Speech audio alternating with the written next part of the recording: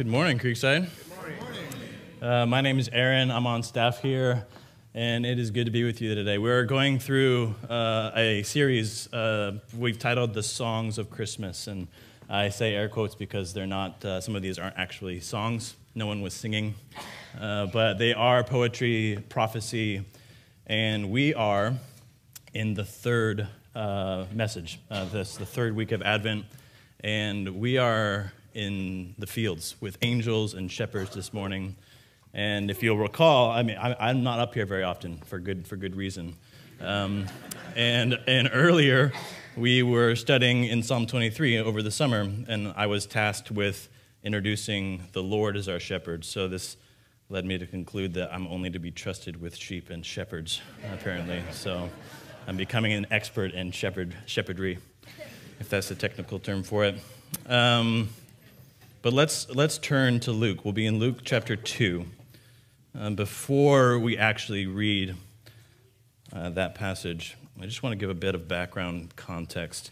Andrew did a really nice job previous with Zechariah's text, talking about where we are in the world and even just the biblical narrative leading up to this point. We're in just the beginning, just before about 3 BC or so. And the Israel find themselves in a common place. They're used over the last 1,000 years or so. They've been conquered and taken into exile and various persecutions of many kinds. And this is, again, they're finding themselves under Roman occupation. We're in Bethlehem because Joseph and Mary. Joseph is from Bethlehem. We'll discover the significance of that in a moment. But even up to this point, this Bethlehem was the city of David. David is arguably the most famous king, but it is an incredibly unlikely place for a king to be. David, and according to human terms, had no right to be the king. He was from an insignificant place and of small stature.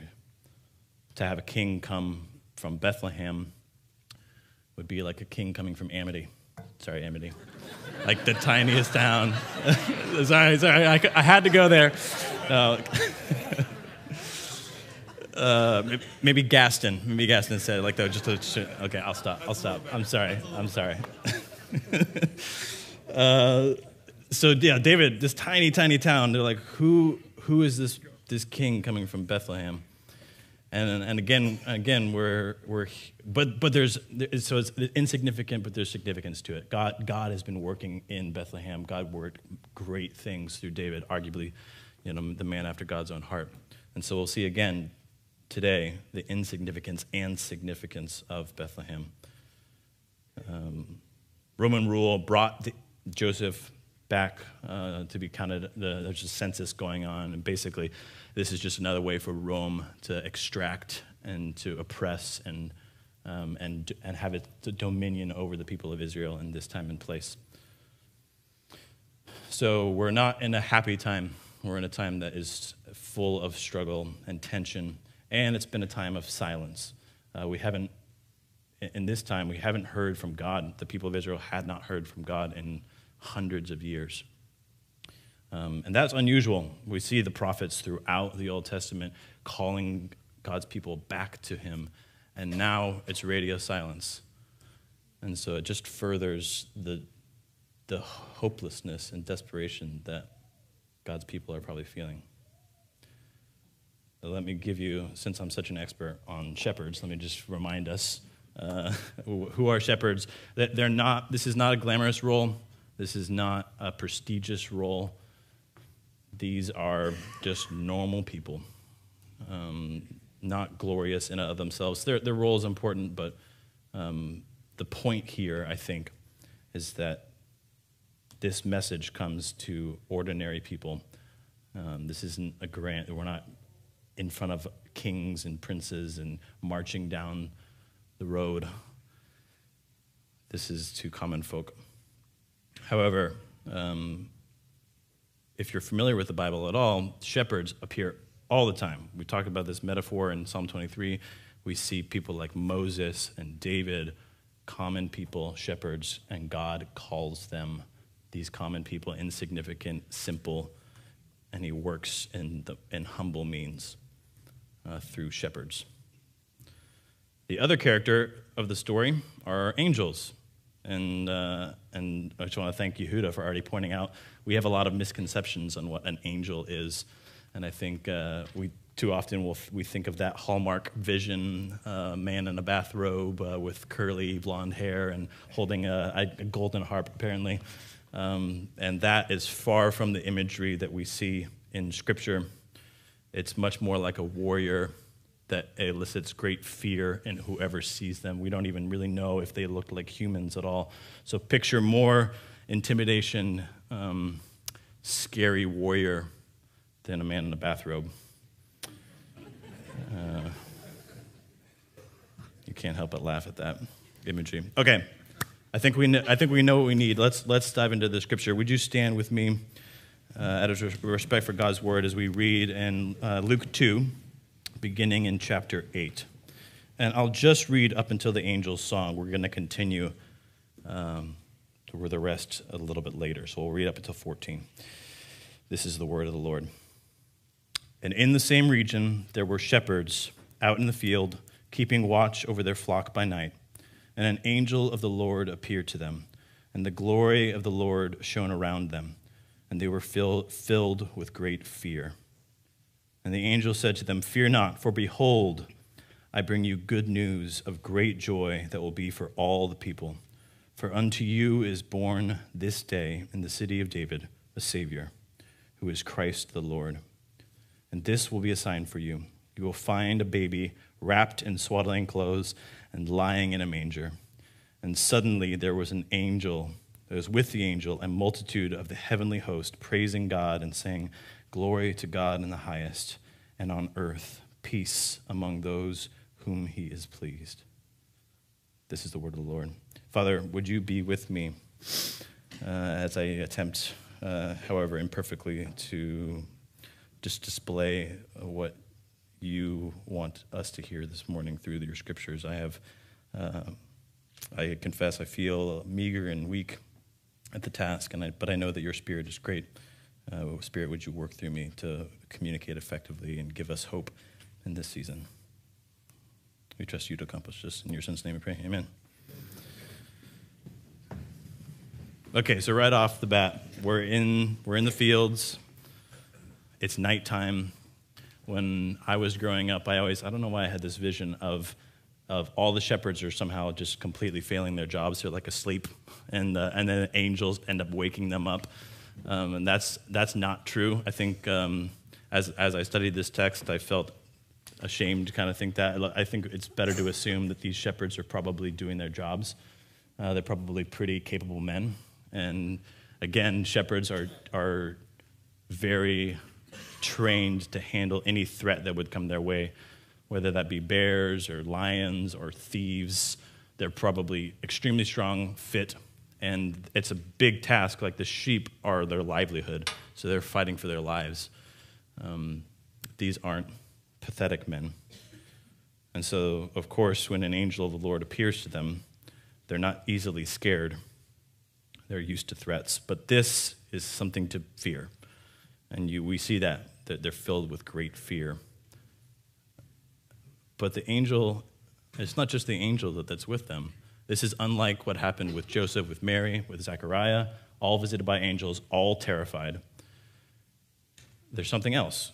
You'll notice an angel of the Lord appeared to them, and the glory of the Lord shone around them, and they were filled with great fear. It's the glory of the Lord, I think, that really makes this fear great. And this is what you see. You see, this is the Shekinah glory. This is the presence of God. And we're familiar with this story, and I think I missed this when growing up reading this story, but we should be asking, what in the world is God's presence doing in a field outside of Bethlehem? Just briefly consider God's presence dwelt among people in the Garden of Eden. Sin entered the world, and God's presence left. And then all throughout the covenant of God's people, his presence became known as in the temple, a sacred presence, and that's where God's presence dwelled.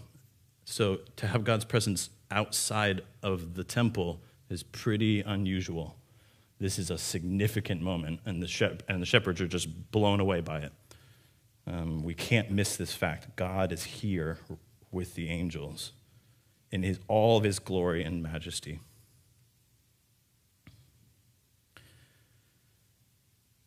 And that brings us to consider another thing. Think of Isaiah's encounter with the holiness of God when we experience the person of God. All of our little lies we tell about ourselves, all of the ways that we think highly of ourselves are shattered. We see ourselves for who we really are in the face of a glorious and magnificent God. So we have to assume the shepherds are undone, just like Isaiah. But let's listen. It's really interesting. The first thing that is said to them, fear not. You have this contrast. You think, oh no, the worst is here. I'm filled with this great fear, this awe. God sees me for who I really am. This is going to go badly for me. And the first words out of the angel's mouth are fear not. And you see this time and time again when God encounters people. People are undone and afraid and ashamed, but God lifts our heads. There's mercy just right away, and they're able to hear the message.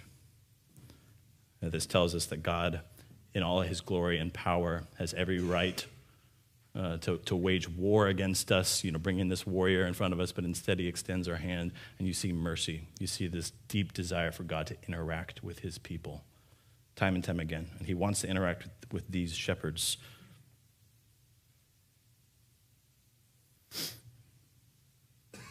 So what does he say? What do the shepherds say next?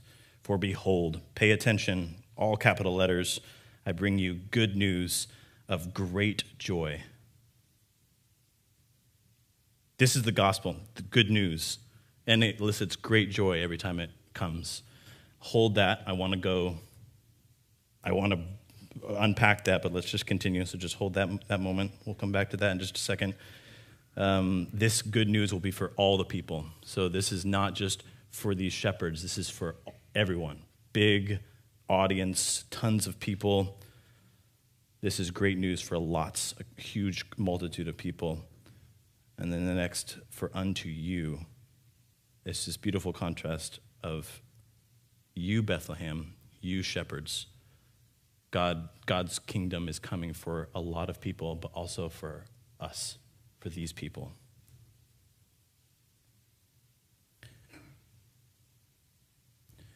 And it's happening right now in Bethlehem, 2,000 years ago, in the city of David, which begs for some background. So let's just pause. If you turn, this words will be on the screen, but if you want to, turn to Micah 5:2 and just keep your thumb in Luke.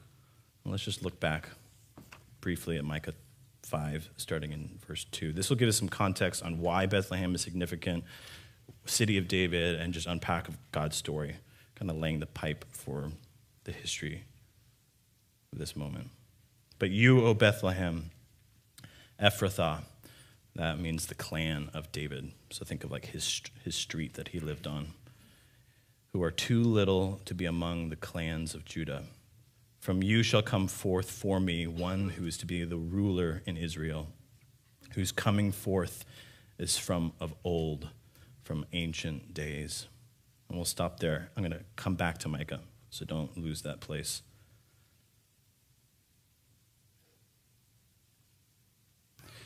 So Micah was a contemporary of Isaiah. He lived around 700 BC, just before the Assyrian captivity.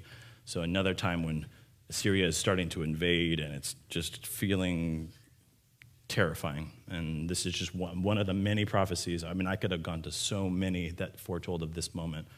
But the prophets were calling God's people, accounting for their sins, their need for a Savior, but also foreshadowing the solution, the Messiah. All of God's people are desperately looking forward to the Messiah, to the King who's going to save us. And again, I know I've said it before, but it can't be overstated. This is the weirdest place for a Savior to come. It is too little to even be considered among the clans of Israel. And then there's this amazing statement that really lands the truth of the gospel, coming forth from ancient days. I think there's a lot of meanings that this could bring into our minds, but this is not a new plan. This has been the plan, the only plan from the beginning, from before creation was even uttered. And it's been talked about through Abraham, through Joshua, through Moses, I had that order wrong, Abraham, then Moses, then Joshua. Everyone has been talking about this message. For thousands of years, everyone has been talking about this message. And right now, in this time and place, in Bethlehem, to shepherds, in the most unlikely place, God is fulfilling his promise. That's why this is good news. And that's why it's great joy. We're back in Eden. Everything is right. God is dwelling with his creation, and everything goes so terribly wrong. And everything that we've read in the scripture up until this point, the vast majority of it has been talking about the Messiah who's coming, and he's coming today.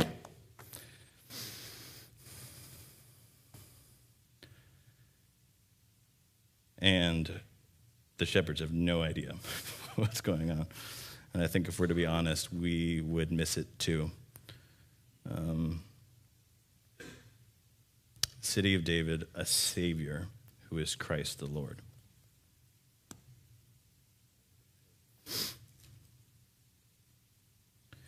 And what's interesting, what's really interesting is that this next part, that this will be a sign for you. And again, up to this point, any sort of sign from God would have been, fire coming down from heaven, or waters parting, or plagues coming, like this great miraculous encounter with God that you wouldn't be able to explain at all.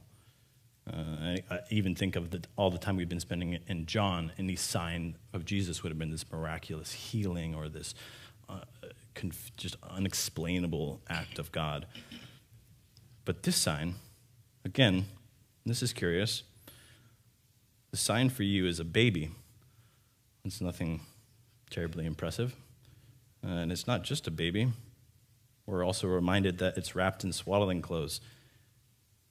It's helpless like the other babies. It's not a particularly impressive baby. It is helpless. And it's not even, it's lying in a manger. It's lying where animals feed from. So it's a poor, helpless baby. Again, just kind of reminding ourselves of the humility of this place. We're in an insignificant town, the smallest town, where the entire hope of the world up to this point is being delivered to a bunch of nobodies in a field, and then the sign is a baby in a feeding trough.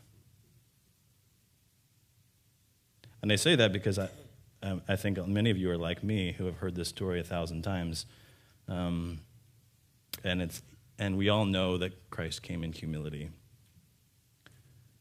But what is that humility saying? What does that mean for us today? I'm not going to answer that right now. You can just think about that. Let's move on to what the angels ended up declaring. So we've laid the foundation. We know where we are in history at this point. And now it makes a lot of sense what the angels sing. And suddenly there was with the angel a multitude of the heavenly host praising God and saying, "Glory to God in the highest, and on earth peace among those whom he is pleased." This summarizes the entire biblical narrative when you think about it. Before we get to the peace part, just thinking about the glory. the angels sing glory to God in the highest. Basically, all credit is to God for what he's doing, what he's about to do in this baby. This is saluting their king, praising him who is in heaven and on earth. So contrasting praise and glory to God in the heavenly hosts, and on earth, peace. This is not deserved peace. This is undeserved peace. This is the mercy of God. And peace because again, God's presence, man is in tension and unreconciled to God and in desperate need for peace and salvation. And now there's peace on earth because of this baby. And at this point, there's no recognition. We're on the other side of this. We know what happens to this baby. We know how he reconciles the world. But all that they know is that this baby is bringing peace. And we don't know what these shepherds know. We'll see how they deliver this message, and we get the fullness of it. But I mean, let's just assume like they probably heard a lot of these stories. They're probably saying, "What in the world? The angels are coming. God's presence is coming, and City of David, Christ the Lord. Like this is it." I think it's probably fair to assume that they're like, "This is it. This is the Messiah." And then there's all sorts of questions because they were expecting a king to be riding in on a white horse, not in a manger. But this is peace, shalom. This is the solution, bringing us back to God, God dwelling with men again. And then there's a statement, with whom he is pleased. He shows favor to us. And this is interesting. This statement is curious because why would man be pleasing to God? Why is God pleased with us? And we see throughout the biblical narrative that God has favor on his people, undeserved favor, mercy. And even thinking, if you look back a page during Mary's song, this is Luke 1:50, and his mercy is for those who fear him from generation to generation. The God is not pleased because of anything that we do.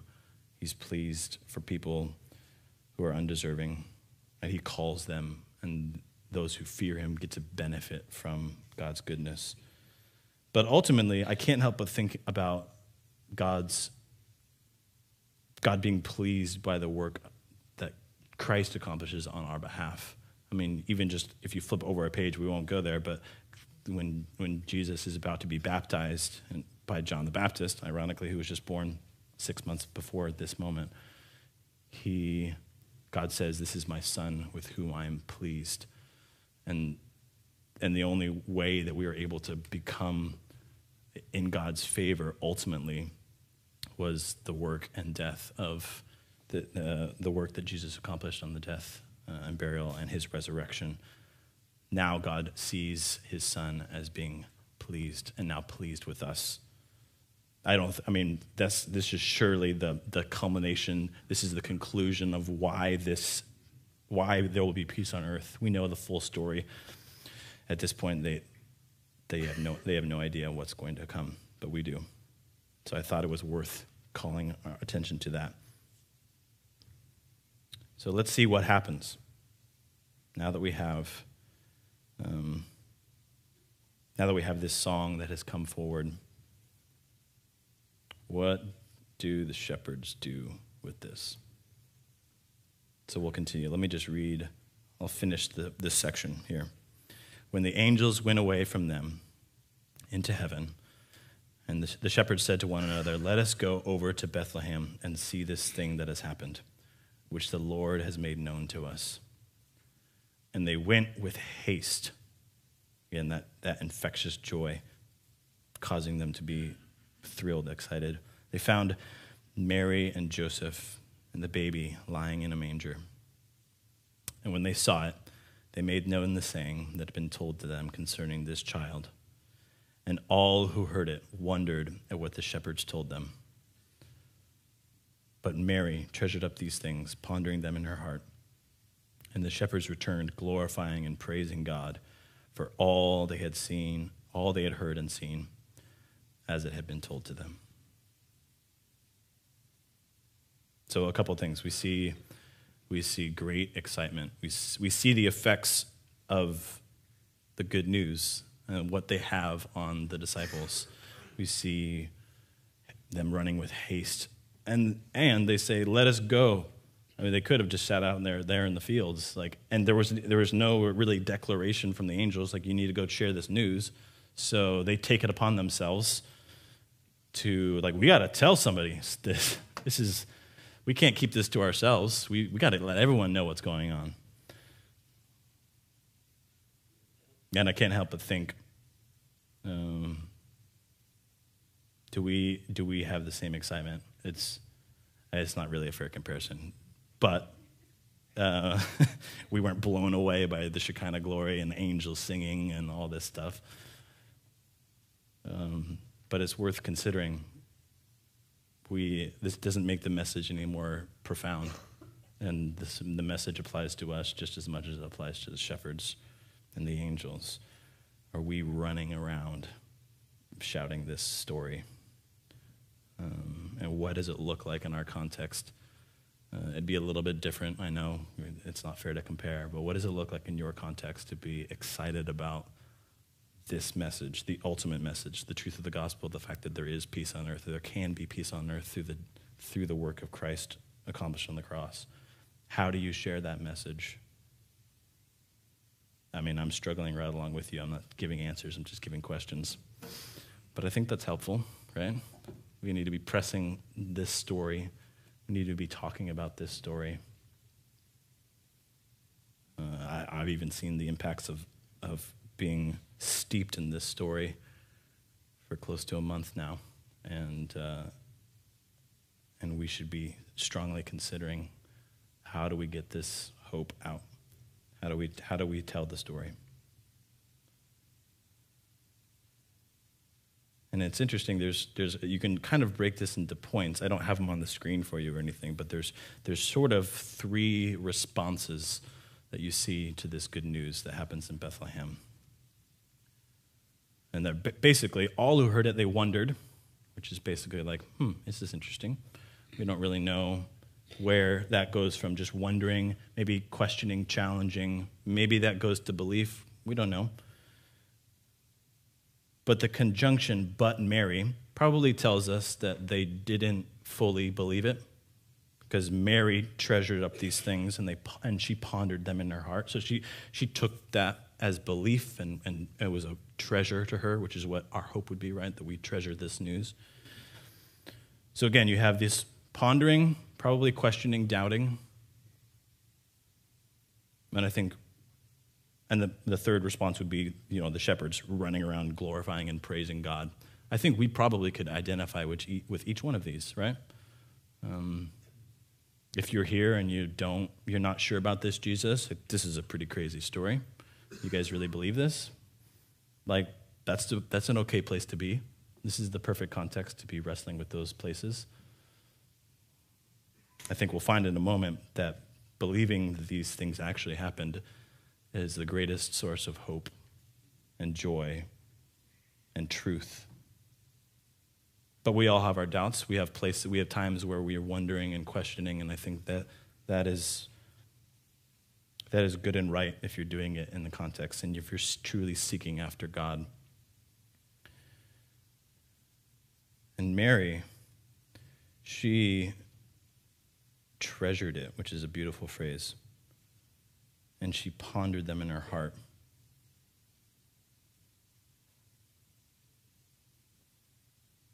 And I think that, again, that should be our goal. What would it look like? I mean, perhaps even before sharing the news is to treasure it, and ponder it and wrestle with it. And once you understand the story and have come to the place of deep affection and joy because of the story, that'll make the sharing all the more easy. And then there's this third response, glorifying and praising God for all that they had heard and seen as had been told to them. We are designed as worshipers. I think that phrase kind of encapsulates what worship is, to behold something truly great, and you can't help but talk about it and exclaim it and make it great. This whole idea of God's glory is woven throughout this whole scripture. His very presence is glorious. The angels are singing glory, and we are to join in that song. And I think that's, again, like you see it. And Christmas time is a great time to remember God's glory and the songs and the richness of those texts. But obviously, it's more than just singing. I think that's why this wasn't a song. Worship isn't just a song. It's something we live out with our lives, truly beholding and proclaiming God's glory. So I asked us earlier, like,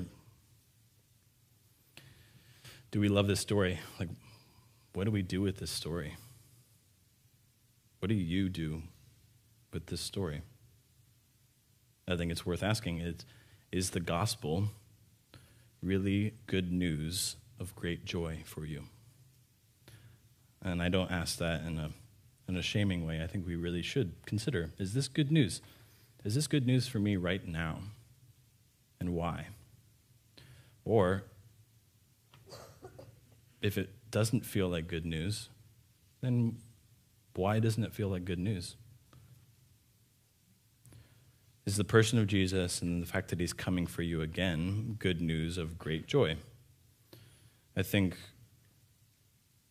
there's lots of different ways we could to apply this. I think there's a lot that is very similar to, I think we feel like this is old news, that we're not really that needy, that we're not in a place like God's come, like we have all the hope in the world, like why? And those things are absolutely true. Like we are on the other side, we're in the already, but not yet. We've already experienced profound grace and mercy. We've been bought and paid for by the blood of Christ, but we're not there yet. There isn't ultimate peace on earth, which I think there's why it's okay to live in the tension. It's why it's okay to be wrestling with, is this good news for me right now? The story, the good news of the gospel, if it's cherished, I think it becomes that endurable sense of joy, that deep, abiding joy that is durable. I'm paraphrasing Steve's definition of it from a previous sermon, but the durable delight in the goodness of God. It reminds me of I was just like putting the finishing touches on this and just studying it and staring at a fire that I'd built poorly.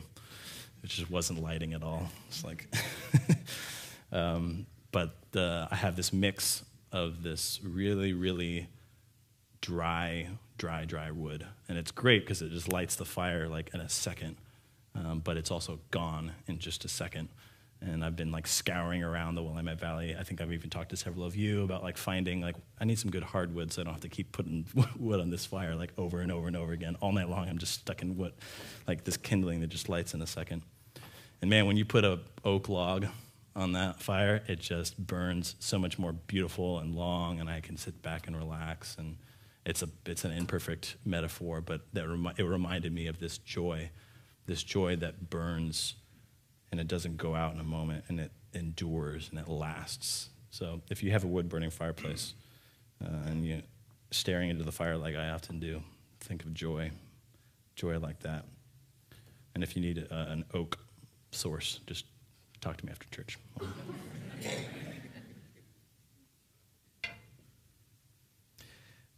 I think this is a season of remembering. I know it was for me. I know I've gone through seasons, and even in this busy season, it's really easy to forget our joy, forget why this story matters, and what does it mean for us in our lives today. This isn't something you just believe once. The truth of the gospel isn't just something you believe once and then go on to more important things like systematic theology and whatever else you need to know. Those are all good things. This is about discovering who God is. But the truth, the simplicity of this story, the simplicity and profoundness of the fact that a baby came to this earth in a humble form and what that baby accomplished through the work of Jesus, or what that baby accomplished is Jesus. So I think we remember. I think that's a lot of what this season is. This season isn't about all of our holiday traditions, and this season isn't about just reading this story for nostalgia's sake. This is about remembering that this is for us and that this changes everything for us. And we're in a season of waiting. We're waiting for the King to return. We're waiting for all things to be made right. We can connect deeply with the people of God in this moment in history. Just like during that time, God is moving when it doesn't feel like it. When it feels like nothing is happening, when it feels like silence, God is working. He does incredible work with incredibly small and insignificant people like you and me. And we matter to this story, not because of anything that we bring to the table, but just like the shepherds, God is working through us and is using us to accomplish his work. He could, of course, do it in a glorious way, but he's chosen to do it through us, through simple means. And it is glorious in its own way.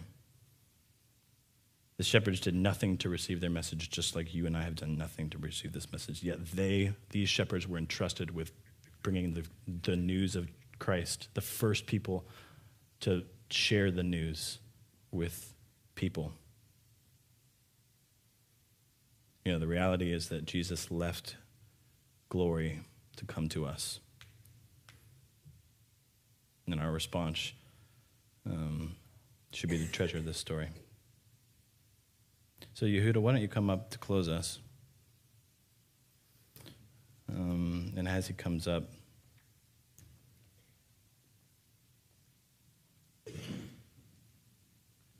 again, I just want to encourage us to truly ponder this message, and don't just if you hopefully like I felt this week, the spirit of conviction to really treasure this. If the Spirit of God is speaking, and you don't feel like you're treasuring it, and you're feeling guilt and shame, it's probably not the Spirit. That's probably the voice of the enemy trying to condemn you. So I'd encourage you to reject a temptation to feel shame. And instead, conviction should sound like, I need to talk about this to somebody. I need to share the fact that I'm feeling a little stale.